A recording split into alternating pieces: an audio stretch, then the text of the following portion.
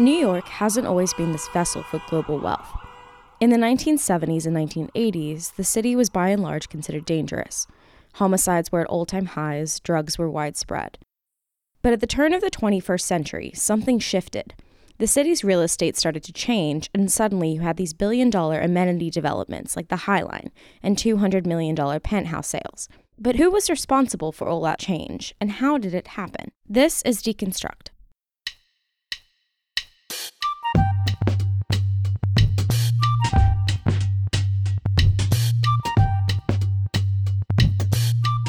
Today, we're talking to Adam Puri, the author of The New Kings of New York. Full disclosure, this book was published by The Real Deal and it's available for pre-order now.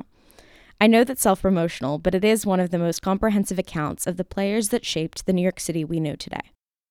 So Adam, when did you get started on this book? How long did it take you? So I worked on it for about a year. That's how long I devoted to it kind of full-time, the reporting.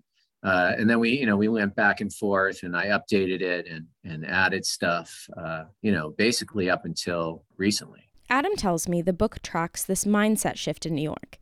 In the 90s, there was a shift towards pro-development. Under former Mayor Michael Bloomberg and his right-hand man, Daniel Doctorow, public amenities started to get built. It really kind of started in the late 90s with the opening or the bidding for the Time Warner Center, which really transformed that area and led to the birth of Billionaires Row and sort of a new kind of luxury housing for the 1%. And also the first building that the Zeckendorf brothers had done, which was kind of another one of the first really high-end condominiums that appealed to sort of the ultra rich. What was interesting is just in the beginning, in the late 90s, New York was still emerging, from the 70s, basically still recovering from that. And it was very much still front and center, this idea that the city needed to recover. And the sentiment towards development was somewhat pro-development. And we really went through this cycle where New Yorkers embraced what was being done. People loved the High Line. They loved Time Warner Center. But those amenities were designed in part to lure the creative class and, make people want to live here. And the city became so desirable and crime fell so quickly that everybody wanted to live here. So all the rich people who weren't necessarily artists and weren't necessarily edgy moved back into town. After the Time Warner Center and the High Line and Hudson Yards and Billionaires Row, the city didn't exactly stay pro-development. So my book spans this transformation and there was a sweet spot. And then, sort of what people have called hyper-gentrification took over, and there was this backlash, which was reflected in the election of Mayor de Blasio. I think I had filed the first draft right before Amazon pulled out of New York, after New York won the headquarters.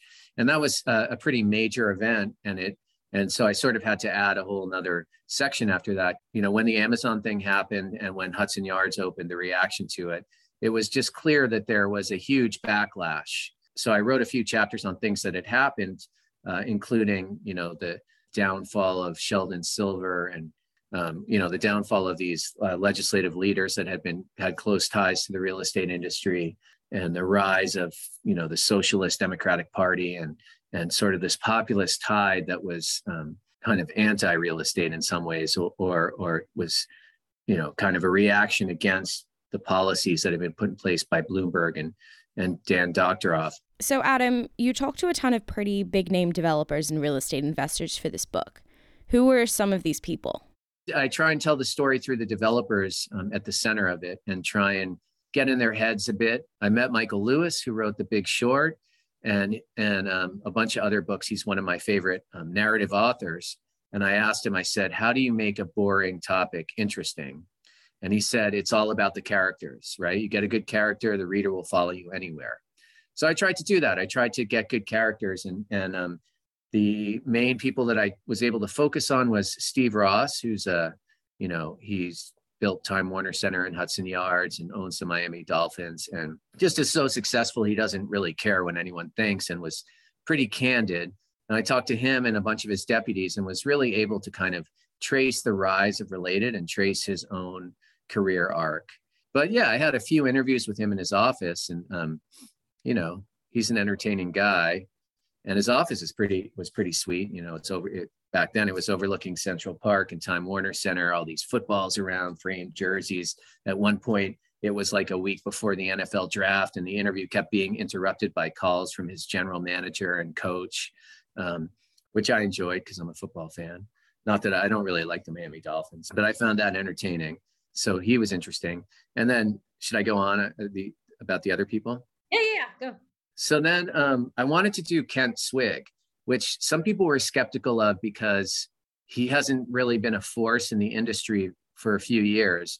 But his story was so fascinating to me. And I had interviewed him before. And his story is just that, he was like real estate royalty. He was Harry Maclau's son-in-law. His grandfather founded the Fairmont hotel chain, and he had grown up a wealthy kind of trustafarian, I guess, and he's like, he's an affable guy. He didn't want to go into real estate. He went to Brown University and wanted to become an international lawyer, and he lived in China. And so he's just an interesting guy, but he had gotten sucked into real estate and knew it and learned through Harry Maclau, and was also present at Times Square in the 70s. I was also trying to tell the story through these characters of how the city had transformed and what it was like to operate, not just in the 90s and 2000s, but, way back.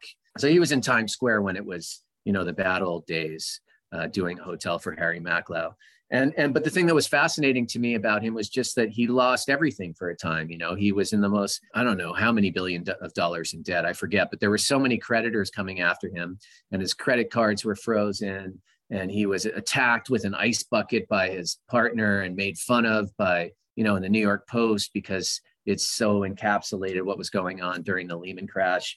His wife divorced him. He was, in lawsuits against his in-laws.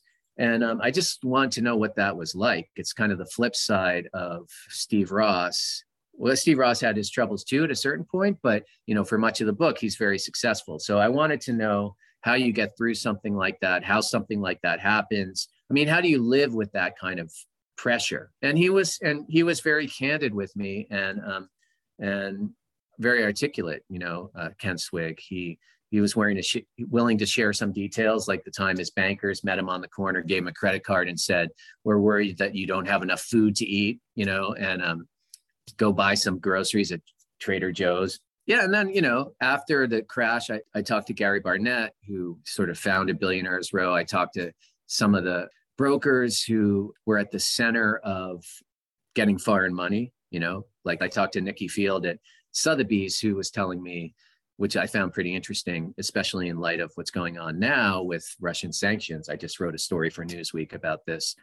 After Lehman Brothers crashed, everybody was calling and they were desperate to unload their properties because they lost their job, but nobody was buying because the financial system was collapsing. People at Fortress or other people were like probably hoarding gold bars in anticipation of the apocalypse. So what she did is she went abroad, and the first place she went was Moscow.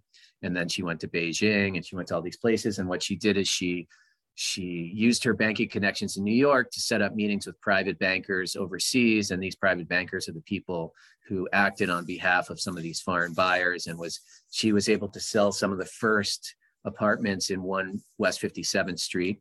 So anyways, I did Kent Swig. I met with the Zeckendorf brothers, who pioneered a certain kind of luxury housing, including 15 Central Park West. One big coup was I was able to get in to see the folks at Fortress. That's where my book really was helpful, because Fortress is a very tight-lipped, secretive private equity firm. And they were at the center of a lot of deals. They took over some of Kent Swig's properties. They took over Stuytown after it went bankrupt. They called in the $1 billion debt from Harry Maclau. I was able to talk to the people who had given Harry Maclau the loan and then called it in.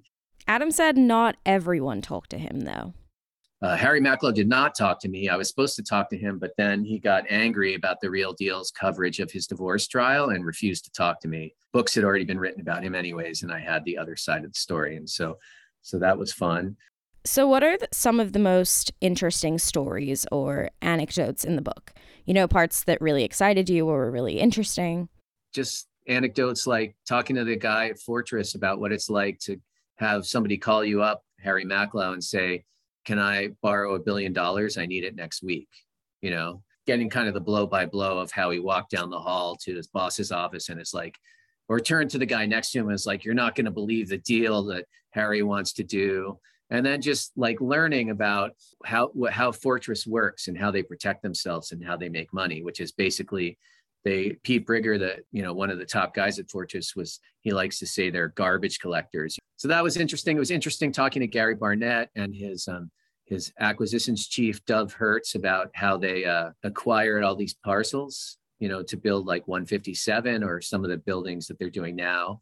And Dov Hertz was telling me, he compared it to trying to get a cat to come out from under a couch. He would go knock on these people's doors and they weren't interested in selling, and he didn't want them to know what he was doing. So he'd have to somehow start a conversation with them and just like, well, we're just interested in, green buildings or blue buildings or buildings and he would sort of not really tell them that they were doing an assemblage and just, give some other pretext, and he would get to know them and it would take time. So, Adam, would you encourage people to go buy the book? I guess, who should go buy the book? I wanted it to be a book that you could read like a real estate class at NYU or Columbia and learn something. I wanted it to be a book that people would have on their shelf next to Skyscraper Dreams, and it would be a history and provide some insight. But I also wanted it to be a book that people could read on the beach. And so, I think it's a good book. I think people should buy it.